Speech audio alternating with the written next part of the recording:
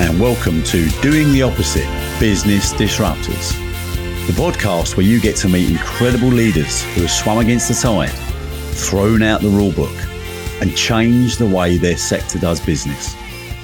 I'm Jeff Dewing, and I'm the founder and CEO of Cloud FM, a business where we thrive on taking risk so our clients don't have to. Today, you're going to meet Julio Bruno. Julio is an incredible pedigree that calls himself a global citizen. He also operates a podcast called The Internationalist, where he speaks to incredible guests from all over the world. Now, Julio's background covers areas and brands and well-renowned brands like Regis, the office rental company, or Energizer, the batteries that we're all familiar with. And then also TripAdvisor, the one place we go to for reviews and understanding about holiday destinations and hotels. But more recently is Time Out Group, Time Out Magazine, Time Out Creative and Design, and Time Out Media. Now, Julio drove the digital transformation from taking Time Out Magazine into the digital age, and he did that globally. And his knowledge and experience is simply off the scale. So much so that he's now written his book called Passion to Lead, with incredible nuggets of knowledge, philosophy, leadership, and of course, the trials and tribulations of running a global organization. Julio, thank you for spending your time this afternoon. The first thing I'd like you to do, if you wouldn't mind, is try and set the scene of who Julio is. What's been your journey? What sort of got you to where you are today? That is a question that is always so difficult to answer because you can talk forever or say very little, right? But as you can tell by my wonderful British accent, I am an international type. I like to say that I'm a global citizen. I'm originally from Spain, although I also have an American passport later in life. I live there. I now live in London, and I have lived here for many, many years, in a couple of times in my life. I came first in 1993. And I came here because I was looking for my career, my future. I was in my 20s, and I wanted to become that leader, that person, that successful person that I imagine in my life. And in my life, I when I was young, I always imagined being this kind of international guy representing companies around the world and doing things like that, dressed up to the nines and all those things that I could imagine. So quite ambitious then, really. Yeah. That was very ambitious, and I am still. And more or less, I think I have done that, or I'm doing that, which was looking myself for a career and a path that fulfilled that need that I had of, not only being successful, but also the curiosity that I have in life of learning about people, about everything. I mean, I'm interested in everything. And this is basically where I am now. I have worked in international companies. I have worked for startups. I now work as an investor in a startup, as a board director in different companies, president in others. And it has been so far a very varied life that continues to change. And last year during COVID, that was the last of COVID, I also reinvented myself. I started a podcast, I wrote a book, and started in several new companies that I liked. And I think that this year I'm thinking, okay, so what is going to be my reinvention this year? So that's kind of who I am. Of course. And your book, which is led or named Passion to Lead, which is available on Amazon and all good bookstores, is probably going to be or going to contain all those beautiful golden nuggets of the journey you've been on that you obviously want to share with anybody else. So if you get the chance, I highly recommend it. You won't be disappointed. So thank you for setting that scene. So leading up to that, what do you think the key moments were? What were those sort of come to Jesus moments or moment that happened when you said, look, I want to go on this journey. I'm very ambitious. I want to become a global citizen and work for sort of global organizations and really spread my wings and learn cultures and all the other bits and pieces.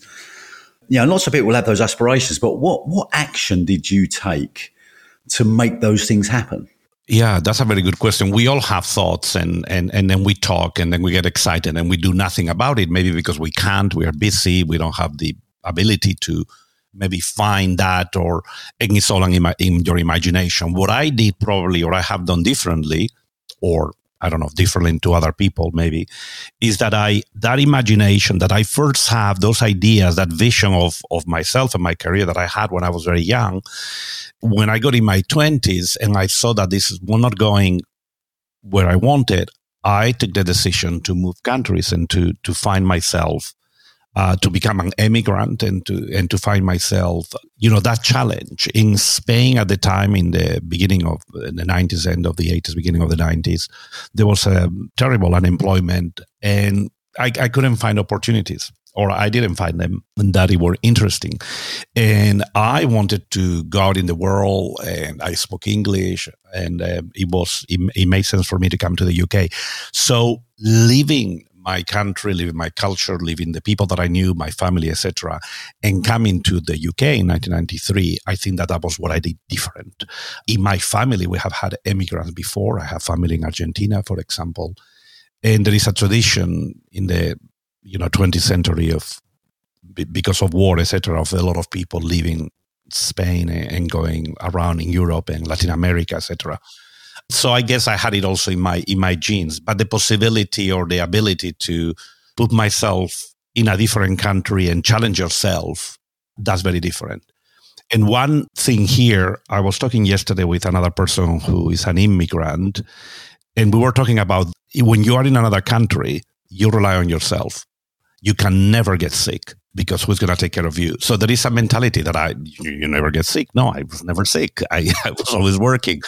And I think that whole mentality of putting yourself in a situation where you depend solely on yourself, that what made a big difference. And going to a different country, a different culture, started a whole new life. Yeah. People that work in organizations as employees during their journey, and they may go through phases of feeling ill or being sick and having time off and complaining about their salary and complaining about somebody didn't do their job, which made their job harder.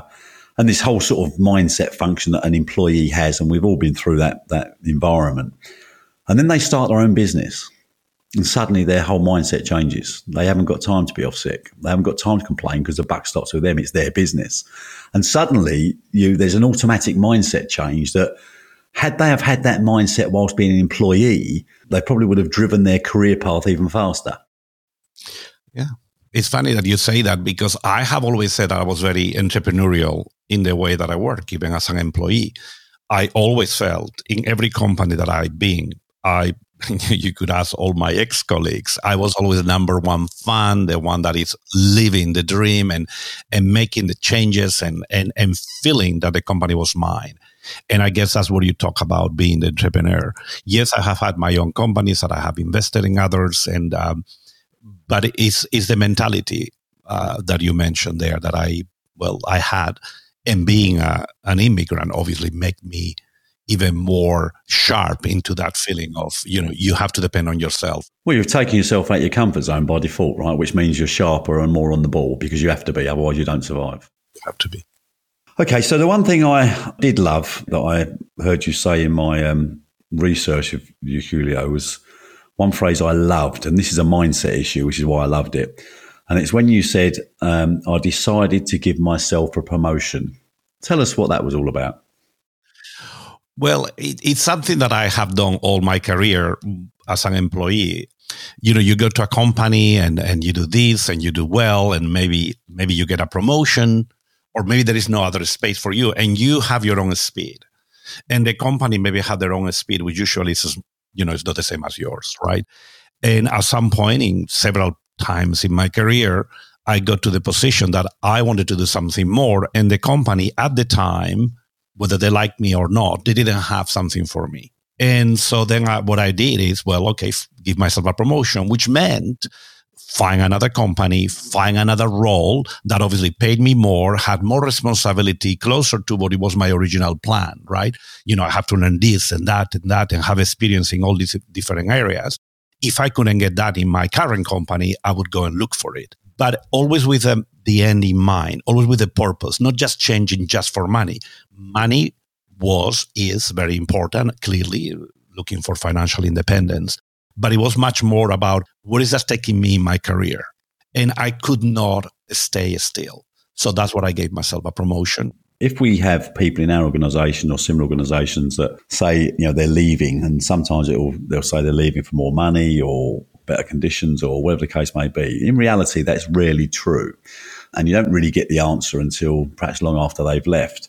But really, it's about they want a challenge, they want a purpose, they want to go beyond where they're being asked to be today. And I think if we could actually educate people to say to us when they were due to sort of move on or leave, because not every company can nourish every single employee for the reasons you've just explained. We don't always travel at the same speed. They need to be challenged. They want something more in life. And I think that would be a great way to explain to somebody or your employer, look, I'm moving on because I've given myself a promotion. I think it's fantastic. I'd even congratulate them for coming out with the phrase, because it is about fulfillment, right? And I think the other thing I've read about you as well, and it's also aligned with how I believe about life, and that is it is about purpose. It's not some American, have a nice day type stuff. Purpose is very, very important, and it's one of the things that I guess, and I don't know if you'll agree with me in terms of what your career has been like, but I only really established purpose and the meaning of purpose in the last sort of 5, 6, 7 years, because we didn't really know what purpose was. We went for a job, we thought we was happy, we realised we wasn't, so we got another job, thought that would make us happy, but it didn't, and so on and so on, because we couldn't articulate, we couldn't understand what it is that makes us get out of bed every day. And when you can establish your purpose, whether that be a shared purpose with an organisation that you join, or whether you've decided what change you're going to be in the world, suddenly all the mist clears and you get this focus and you get this understanding. And then you realise that it's never about money. Money is something that is an enabler. You need to pay the bills, you need to pay the mortgage, these are obvious factors, but it's not about get rich quick. It's not about the Ferrari. It's not about the 50-foot yacht. It's about what is it that's going to make me happy and fulfilled every day. And when you can find that and you can truly live it, then of course that famous saying is you'll never work a day in your life. And that's when I think people thrive. Yeah, although it's difficult when you're young to know exactly what you want, right? And a lot of people now, maybe younger generation, will say, oh, I give myself a promotion. But the only reason they do that is just because they are restless, or they think they deserve it, or many other reasons, right? Yeah. I'm generalizing here, but they don't stick to something because, they get bored easily, because of social media and everything else. We don't have an attention span for more than 3 seconds, right? So it's not easy sometimes saying, well, what is my purpose? Because we haven't stopped and think about your purpose. And, I'm happy to go to a company and see that, they're using me and using them. They know what they need from me, and I'm going to deliver that 100%. But I also need for them to deliver something for me, which could be experience, obviously money, and what else. But also purpose is about the purpose of that company. The younger generations now are looking for companies that they can feel identified with. And that's difficult. In the past, maybe you didn't look at it. Now you look at what kind of companies, and ESG, or is sustainable, or is all these other buzzwords that, although, I don't want to stay in buzzwords, but people want to make a change, and they want to work for companies that they feel closer to, whatever the values of that company. Yeah. And also they want to understand whether that company is truly trying to make a difference in the world to some degree. And whether they actually feel passionate about that same thing. And if they do, then your values are aligned, right? But it's something that's become very, very apparent and probably been accelerated in its appeal and its meaningfulness because of COVID, because people have started asking the right questions. Am I happy? Am I doing what I love? Am I making a difference? Is my life pointless? And I think that's where people have now suddenly started to search it out. And I think leadership and leadership education has really also helped accelerate that during the process of COVID and whatever else. Because when you look at things like, peer groups and coaching and business coaching and internal coaching, these were things I'll go back to my career. I don't need a coach. I know how to fix a fridge. I know how to change a valve. I don't need to be coached on that. But what we was missing was about the coaching isn't about telling you or teaching you something you don't know you're not good at. Coaching is about asking you incredible questions that you've probably never asked yourself. And it sort of helps you understand and articulate why it is you're actually here and what it is you want to do. And that's where people, I guess if someone said to me, what's your biggest regret in life? My biggest regret in life is not realizing the importance and the influence of a business coach 25 years ago, because it's about great questions, right? That's life. Yeah. But as you said, I mean, when you're young, you don't know maybe that you need somebody to coach you, although it's quite popular now, this thing about a mentor. You want to be my mentor, but I think they do that because they've seen it somewhere and they want to have a mentor, like in a like a check-up box. Like I want a therapist. Yeah. Yeah, like I want a therapist or something like that, which is also, everything. Then you get bored of that and you move on to the next fad. But you said something interesting there about COVID, which I have written about this several times. I call it the great reassessment, when people call it the great resignation. And I call it the great reassessment because myself, like many millions around the world, stop and think about what we wanted to do more than ever, I think. And COVID also accelerated 20 years at least where we were. You in your work in facilities management, you told me how you have to reinvent your company because you were forced to it.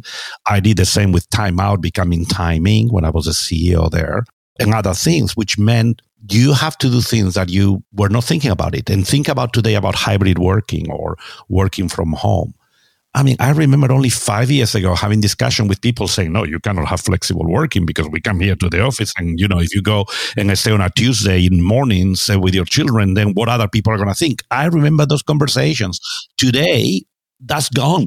It is. Gone. Yeah. Mm. So it's 20 years of progress into one and a half years. It is fascinating. But again, just to pick up on something you said there, when you called it the great reassessment, I called it the great reset, right? So you've got the great resignation, the great reassessment, the great reset, whatever terminology you want to put on it. But the reason I said, I believe, I used the term reset was because during COVID, and I don't know, well, I'm sure if you was in the UK, you'll realise, but that first year of COVID from March 2020, for the next 4 months, the weather was spectacular in the UK. Oh, I remember that. Fantastic summer, right? Everyone's having barbecues every day. They're being paid to sit in the garden with their kids. But what it done is it forced something that people just don't do.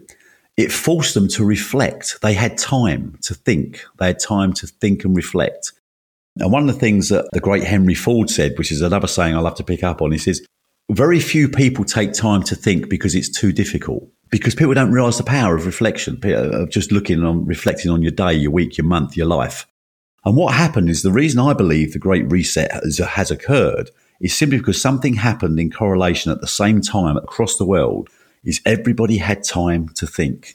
And therefore, suddenly these different thoughts came out, which made them think, oh, wonder, what if?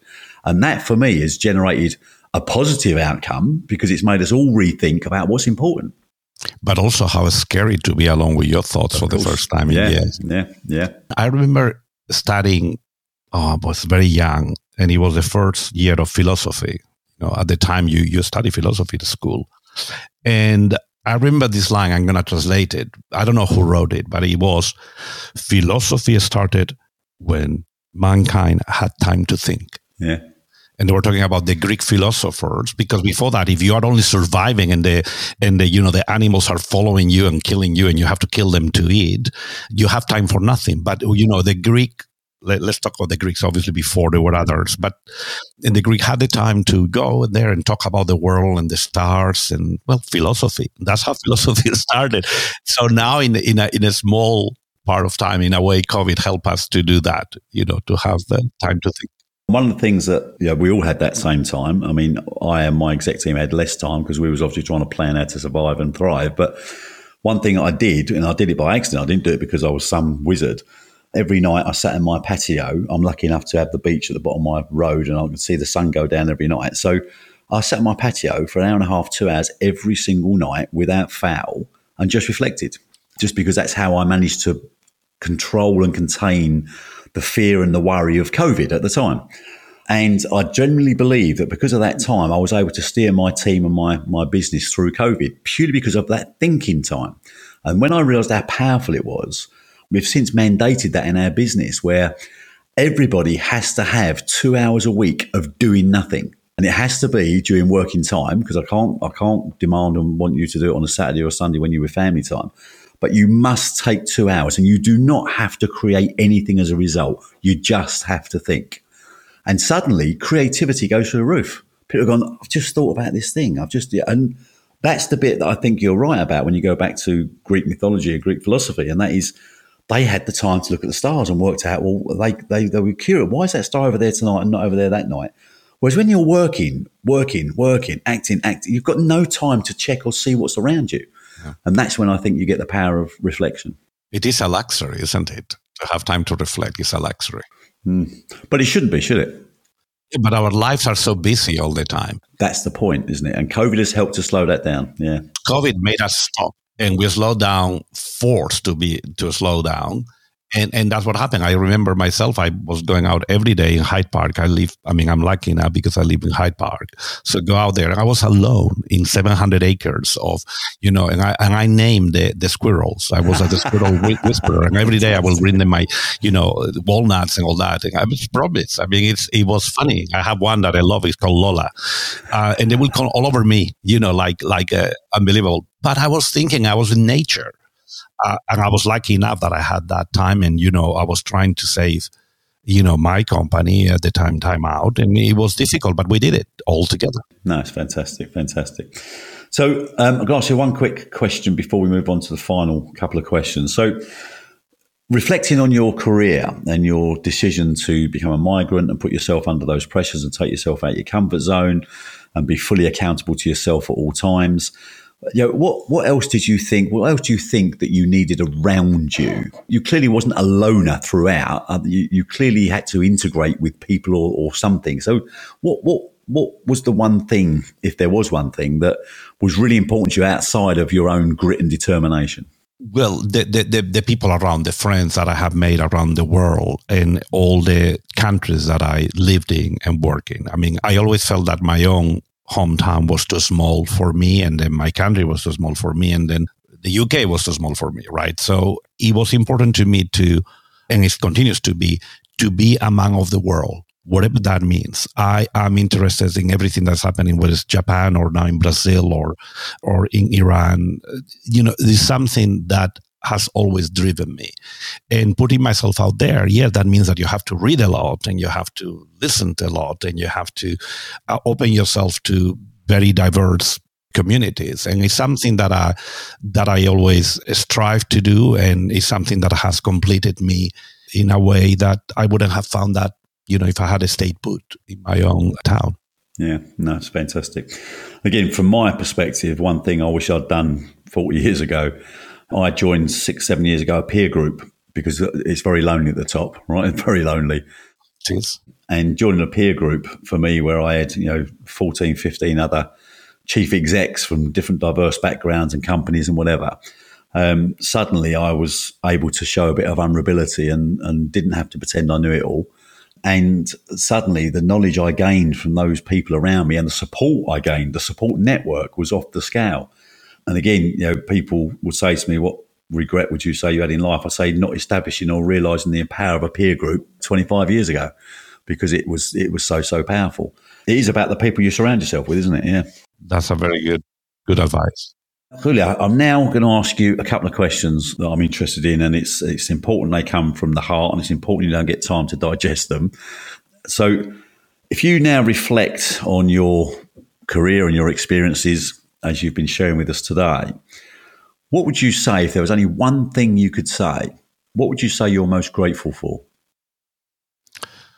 I'm grateful to have won the lottery of being born in a Western culture country, in my case, Spain, because I think it's a demographic lottery that allowed me to go and study and have a proper education and a proper surroundings and a good community of people and family. And there are billions around the world that don't have that. So I'm grateful that I was born where I was born.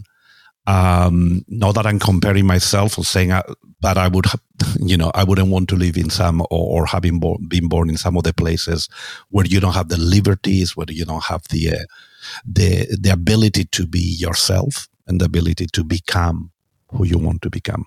That's a great answer. That's a really good answer. That's very different to any other answer I've had before, and I love that. I think that's fantastic. Well done.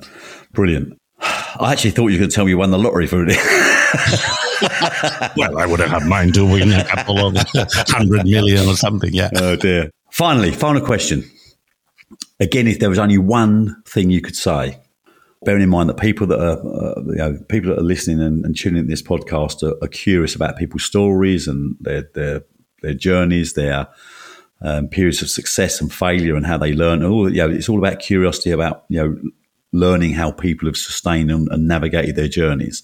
If there was only one thing, what single message would you give this audience on their journey to entrepreneurship, or starting a business, or starting to create a startup, or going for a scale up? What one message would you give this audience? Wow, that's a difficult one, but I would say that you have to imagine who you want to be in order to become that. If you don't see it, if you don't think about it and kind of almost like you can taste it, it's very difficult that you're going to be that. You may be lucky or fall into some money or be lucky in a company, but if you want to go into entrepreneurial life, if you are not very clear of what that is, then you'll get there. But you have to first put that plan, that vision in your head, internalize it every day, and then plan it. You have to plan. What do I need? What do I miss? What do I have to learn? What are the people that I have to be surrounded with? But that starts with that vision, with that idea. That idea that sometimes, you have a thing in your mind and you say, oh, no, that's stupid. No, don't say that's stupid. Go with it. Think about it and see what it takes you. Because at one point that will be your idea and that will be the one that will make you successful. No, again, thank you for that. It's brilliant. And again, I probably sum it up slightly differently, although exactly the same message, and that is begin with the end in mind. That was Stephen Covey. In the 7 Habits of Highly Effective People. Exactly, yeah. It was, absolutely. Yeah. And it is, but it's interesting because although it's a catchy phrase, when you think about it, where is it? What is the destination? If you don't know the destination, then you don't know what train to get on, right? So you have to know the destination. And you have to take the time to think about it. And you're absolutely right. And of course, the other thing is, from an entrepreneurial perspective, which is a mindset, is you never give up. You just keep going. Yeah, there you go. Julio, it's been fantastic having a chat with you. I've really, really enjoyed it. Got some inspirational stuff out of that. Can't wait for your book to arrive any day now, where I'll certainly take some pleasure in reading it. And I'm sure I'll be contacting you with some various anecdotes and comments and also some positive feedback. So I'm sure it's going to be fantastic. And I certainly hope our paths cross very soon. I hope the same. Jeff, thank you for your time and thank you for bringing me to your podcast.